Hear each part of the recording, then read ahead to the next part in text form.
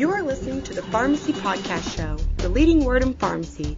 You can find all of our episodes at www.pharmacypodcast.com. This is Adam Fein, president of Pembroke Consulting and author of the widely read website Drug Channels. You're listening to the Pharmacy Podcast. Hey, pharmacy community, it's Todd Urey, host of the Pharmacy Podcast, and I have to say this is one of the podcasts that I've been waiting to do for quite some time. Very excited about today's guest. We have Dr. Adam Fein, who is the author of the very well-known blog Drug Channels, which is drugchannels.net, and he is the president of Pembroke Consulting. How are you doing this morning, Adam? Doing great, Todd. Happy to be here and happy to be talking with you. We're happy to have you. Before we get into business talk, I do want to say that it's my lifelong want to see the Philadelphia Eagles play the Pittsburgh Steelers in the Super Bowl, and I'm only 40 years old, so I think it's going to happen. Everybody has a dream, Todd. Aim high. That's right. All right. And the reason why I mentioned that community pharmacy is because Adam happens to be also a Pennsylvanian, and he's on the other side of Pennsylvania, as I'm on the Pittsburgh side. We call it the good side, Tom. The good side. Very good. So, Adam, lots of readers. Your blog has really exploded, especially over the last 2 to 3 years. What do you think's happening in the industry that you're collecting a wide diversity of different pharmacy professionals to Drug Channels? Well, I think the Drug Channels is attracting readers from all parts of the industry: manufacturers, pharmacists, payers, the government, regulators, Wall Street analysts, etc. I think everyone is trying to figure out what the future of pharmacy is. I think we're in the middle right now of a massive transition in the whole business of pharmacy, all the way from PBMs down to the community retail pharmacy. I think everyone is struggling to try to figure out what's next and where this industry is going to go, because we're at an inflection point compared to where this industry has been historically.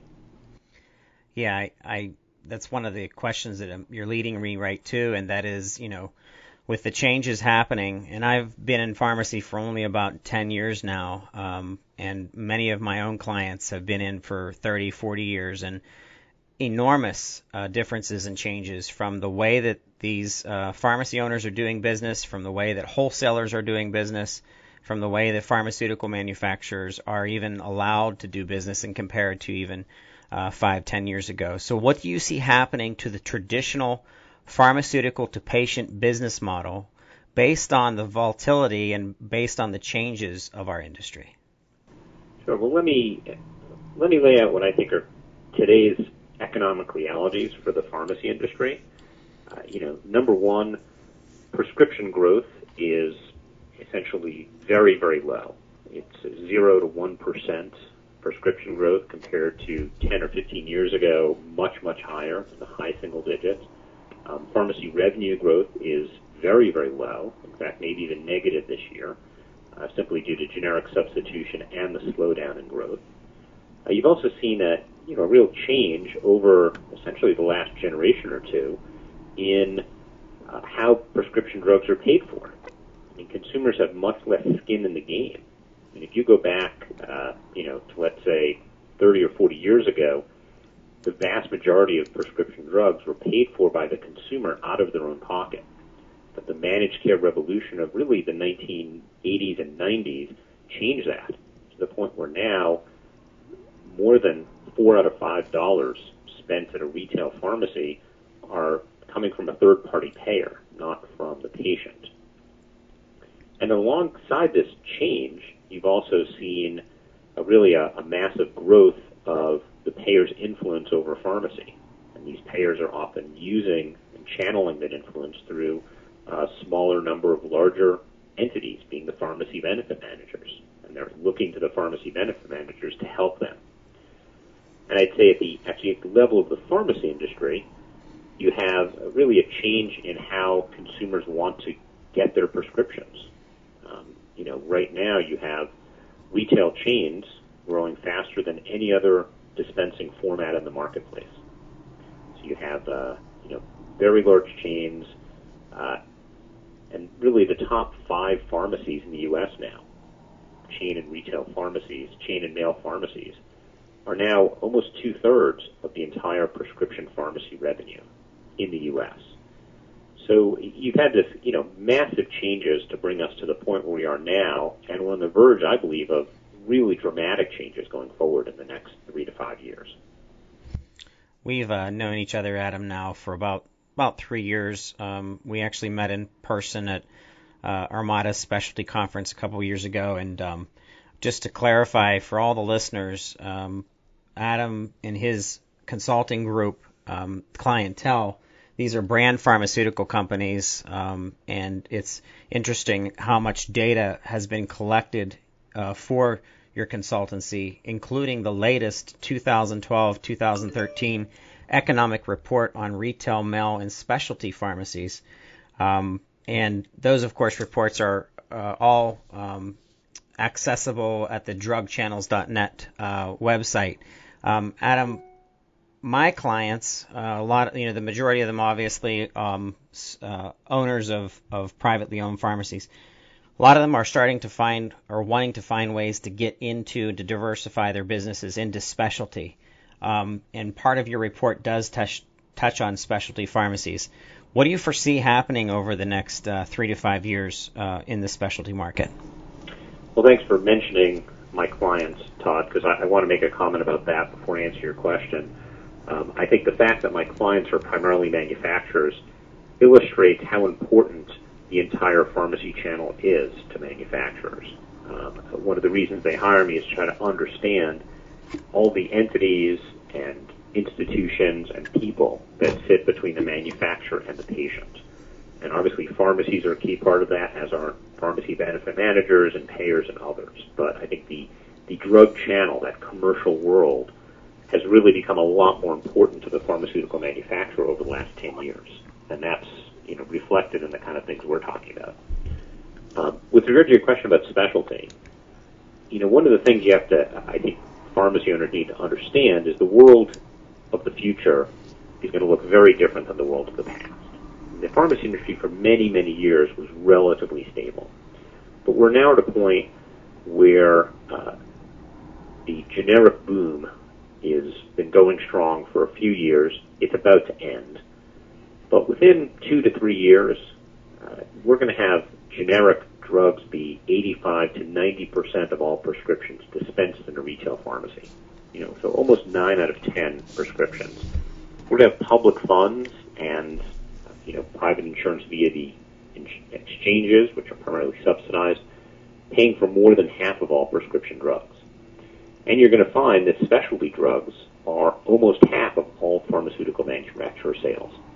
So we're kind of looking at a world in the next few years where you're going to have many, many very inexpensive drugs for large patient populations available readily in retail pharmacies, and then a much smaller set of drugs that are targeting much smaller patient populations with very specific therapeutic conditions that are extremely expensive products, for which the payers have intense interest in these products and the patients.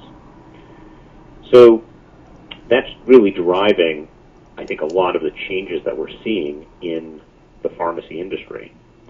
So I think one of the things that's happening is a need to recognize the growth of specialty and figure out how to get into specialty at retail, or for independent specialty pharmacies to really play a part in that business. If you want, I could talk a little about, I guess, the kind of 4 strategies that I've seen retail pharmacies pursuing to go after this market. Definitely, yes. If we look at, the traditional retail pharmacy has really been built around a model that is for traditional drugs, where there is a need for patient care, but let's be honest here. For many people, it's simply sufficient to show up and pick up the prescription and leave. A relatively small number of people actually get pharmacist counseling every time they pick up a prescription. So that's very different for specialty drugs. As you're aware, specialty drugs are typically for people with severe, often chronic conditions, The drugs themselves are extremely expensive. They may be difficult to handle. There may be cold chain issues. They may not be an ambient temperature oral solid pill. And in many cases, the manufacturers are very concerned about which pharmacies can actually provide the services that these patients need. Everything from the counseling, adherence, insurance benefit issues that are very, very complicated. And so you really see kind of I'd say 5 different strategies. Strategy number 1 is for independent pharmacies to focus on a few of these conditions and try to build up a geographic niche of patients with particular conditions like hepatitis C or HIV, which have specialty drug kind of treatments, and be able to build up competence and expertise, to build up technology systems that enable them to play the game. And I think if you go to a conference like Armada, you're going to run into dozens of these companies that trace their legacy to an independent pharmacy, but are today, a $40 or $50 million business focused on a particular patient population that they built clinical expertise, insurance capabilities, often technology capabilities, and built relationships with manufacturers to get access to the products. So that's one strategy. I think you see kind of maybe 4 other approaches that independent or smaller pharmacies are taking to try to access this market. Number 1 is to simply buy your way into the market. There are a number of specialty pharmacies out there, and so you'll see them starting to be acquired by other companies. One of the larger ones, I'll give you an example, is Kroger, which a few months ago acquired Axiom Pharmacy, which at the time was the 3rd largest independent private specialty pharmacy. Walgreens has really built its specialty pharmacy business by acquiring 5 or 6 other specialty pharmacies. So it's possible to get into these businesses by simply acquiring other pharmacies. Another strategy is to partner with an established specialty pharmacy so that specialty pharmacy can provide the back-end clinical services, care management, but the retail pharmacy still maintains that customer relationship. An example of that would be relationships that the specialty pharmacy Diplomat has with companies like Fred's or Target or Safeway, where Diplomat is handling specialty pharmacy services like prior authorization, adherence calls, copay assistance, injection training. But Fred's or Target or Safeway maintain the consumer relationship. So in some sense, outsourcing that piece. Another strategy that you're seeing is for pharmacies to actually try to build this capability in a very serious way. And I'd say the regional chains are the ones who are most focused on this. Companies like Kinney or Schnucks, who've actually opened up specialty-focused pharmacies as compared to trying to convert an existing pharmacy or trying to acquire one. And I'd say another strategy that I see out there is to join one of these specialty pharmacy alliances. You mentioned Armada Specialty Pharmacy Network. There's others like Community Specialty Pharmacy Network and Specialty First. And those networks are essentially trying to bring together retail community pharmacies and trying to give them the ability to contract with the manufacturers to get into limited networks and to do contracting with the payers to get into the payers' limited networks for specialty drugs. So I think there are strategies out there, but it does require doing business in a new way and implementing one of these strategies. That's interesting you say that because the networks are growing. We mentioned, of course, Armada, and they are coming out with a fortified specialty network. And then CSPN, who you also mentioned, assists. They're 230 plus members. And they're, of course, going to see growth as they know, as they understand, because it's necessary. Many of the other privately owned pharmacies throughout the country that want to get deeper into specialty. I have a client who's very prominent in their area of care in diabetes, and there's some challenges that they're experiencing. They're going to be losing patients based on some regulations that are coming out, hitting in July, and they're going to have to make that up based on counseling and based on some other services, and that may even be the nutritional side of living with diabetes. So what it all boils down to, Adam, is you have to continuously understand what's happening in your industry, and you have to be prepared to make changes in order to survive in your business. And that's not just pharmacy, that's any business. Yes, and let me build on that a little with kind of one of the things that I hear from the pharmacists that I speak to in my research or the people who contact me from the blog. There definitely seems to be a subset of pharmacy owners who want to almost turn the clock back to some golden era of pharmacy when independent pharmacies were the dominant dispensing format, brand name drugs were the dominant products dispensed, there was no such thing as specialty, and there was very little insurance coverage. And many people seem to think that was a golden age for pharmacy. Perhaps it was. I wasn't really focusing on the business. But if we look at where we are today, with a clear eyes and a clear mind, it's very obvious that the world has changed dramatically. And the role of traditional pharmacies is very different. And it's really no one's fault. It's just the way things are. And I want to give you an example in particular of one of the things that I see out there, which is really the commoditization of pharmacy services in the mind of the consumer. And you can see this in a few ways. Number one, you see that many consumers choose to shop at chain stores. Now, I don't think there's anything wrong with chain stores, but it's a consumer preference. And for years, most people have had no financial incentive to shop at one pharmacy or another.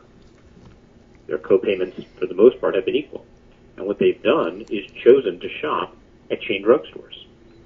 I mean, if you look at total growth in prescriptions dispensed between 2007 and 2011, 5-year period, the total growth in that market was about 4%. Chain drugstores grew by 10%.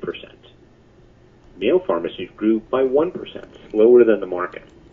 So many pharmacies blame mail, or they blame payers, or they blame someone else. The reality is consumers are often choosing to go to the format in which they may receive less service. I think the other way you see this is in the rapid adoption and acceptance of preferred networks. And by preferred networks, I'm referring to networks in which the consumer can go to any pharmacy they want, but if they go to a preferred pharmacy, their co-payment or co-insurance is lower. And there was a really interesting survey done last year by Accent Health, and they asked, if your insurance changed and it costs you a higher co-payment to keep your business with your preferred pharmacy, what is the minimum amount that would be required for you to change pharmacies? And Todd, the thing that struck me is only 15% of the people said they wouldn't switch regardless of cost. 85% said they would switch. And 8% of them would switch for less than $1.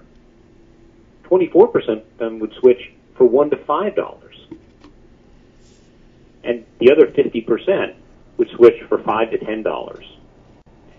So you really have a market in which the consumer is saying, I often don't see a distinction or a differentiation between these pharmacies. And that, combined with the fact that prescription growth is so low, 1% or less, it creates an intensely hyper-competitive retail environment. And that's just today's reality. So I think that's just a function of the world. I want to make one other comment.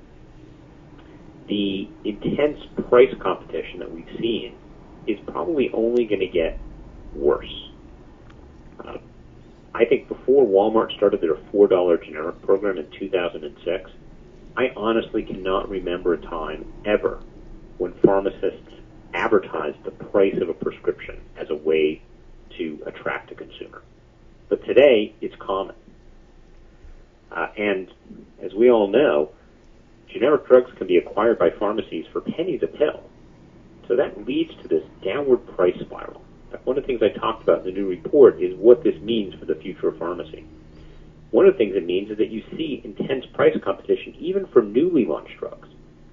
Lipitor, which was subject to multi-source generic competition in the middle of 2012, by the fall of 2012, the cash price, the average cash price, had dropped below $20.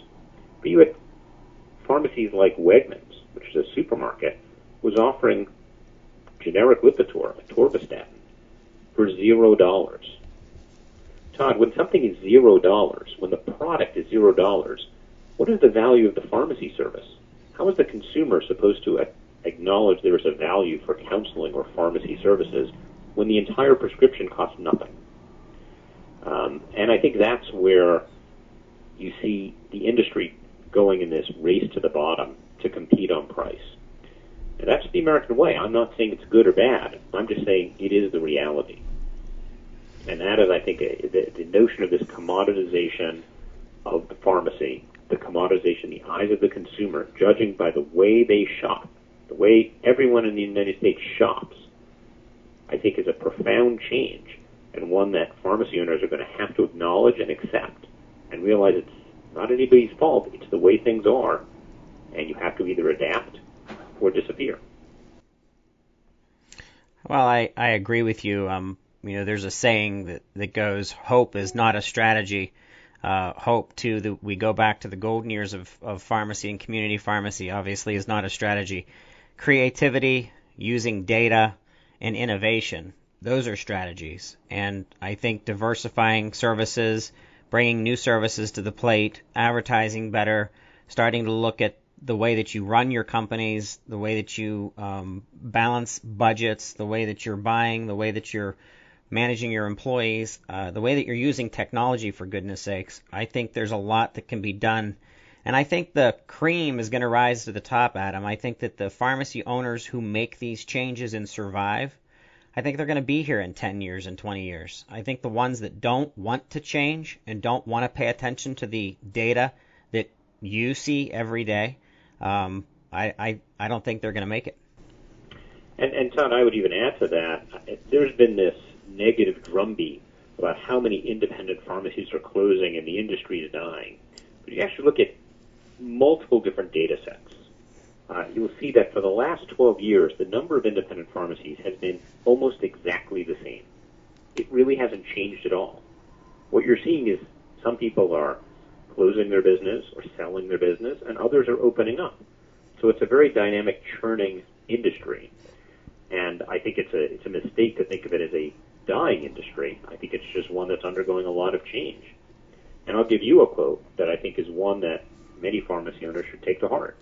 It's from Thomas Edison, who said, "Opportunity is missed by most people because it is dressed in overalls and looks like work."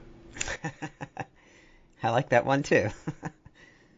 Well, very good. Adam, I am pleased to have had you on the show. We're very excited about this chapter and episode of the Pharmacy Podcast. Once again, for the listeners, you can reach out to Dr. Adam Fein at drugchannels.net. That's his publication. That's where his economic reports can also be found.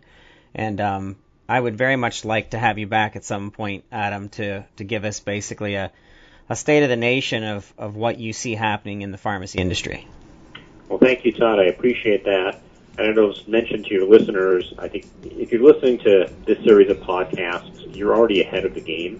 You're already doing something strategic to think about the future. So if you get a chance, drop by Drug Channels. I'm happy to accept emails, and as you'll see, there's a lot of comments on what I write. So I like to encourage a lot of dialogue, because that's the only way any of us are going to be able to figure out what's going on. The future is inherently unpredictable, so the challenge is figuring out how you're going to survive. So Thanks again, Todd. And I think, and as you mentioned, the report, 2012-2013 Economic Report on Retail, Mail, and Specialty Pharmacies, is available for download at drugchannels.net. Thanks again, Todd. Thank you, Adam.